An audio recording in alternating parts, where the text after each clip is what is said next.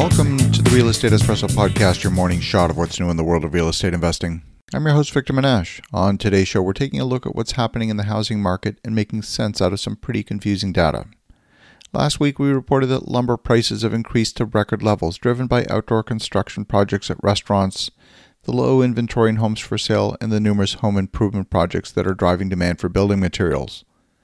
On a recent project that I'm building, I'm receiving quotes of 5 to 6 weeks for wood siding that would normally be a 2-week delivery item.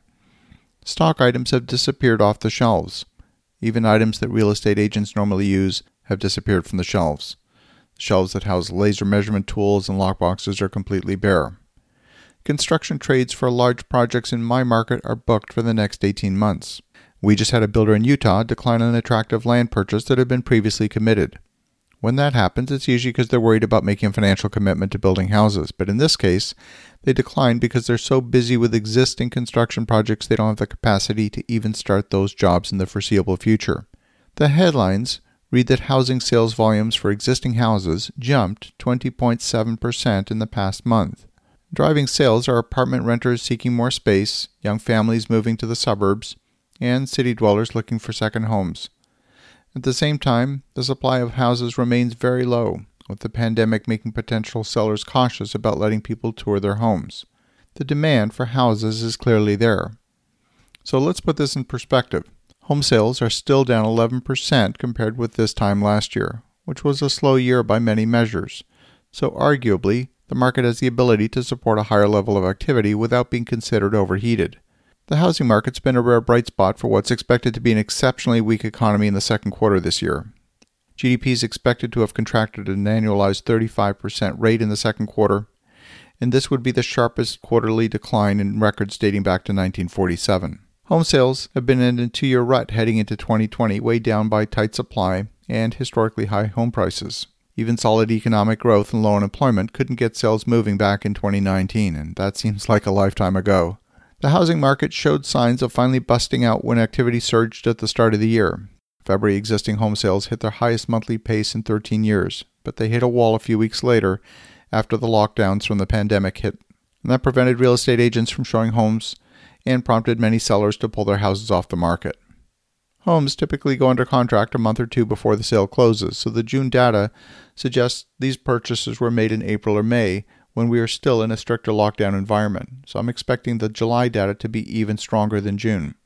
Some agents and brokers I've spoken with are optimistic that the usual spring demand has been pushed into the summer, and we're seeing our traditional spring market now in the middle of summer. My take is the market is being constrained on the supply side. People are not moving in the same numbers that we've seen in historical years. That's reduced the supply of houses coming out of the market. We often see this happen when prices rise. People want to move, but they don't because they can't find anywhere else to move to. They bought a house a decade ago at a good price, maybe $150,000 or $200,000.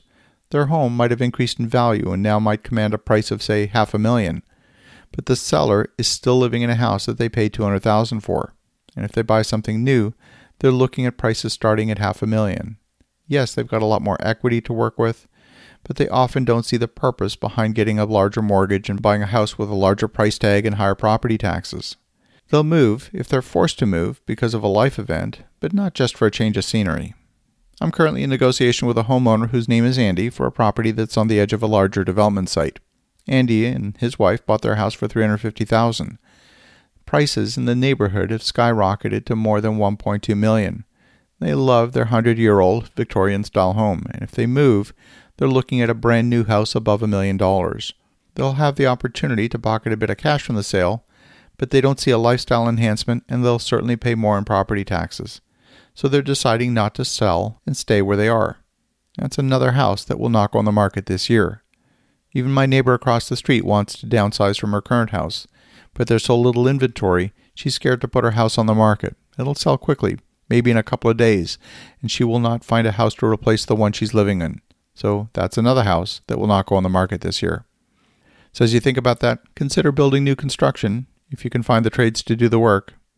Have an awesome rest of your day. Go make some great things happen, and we'll talk to you again tomorrow.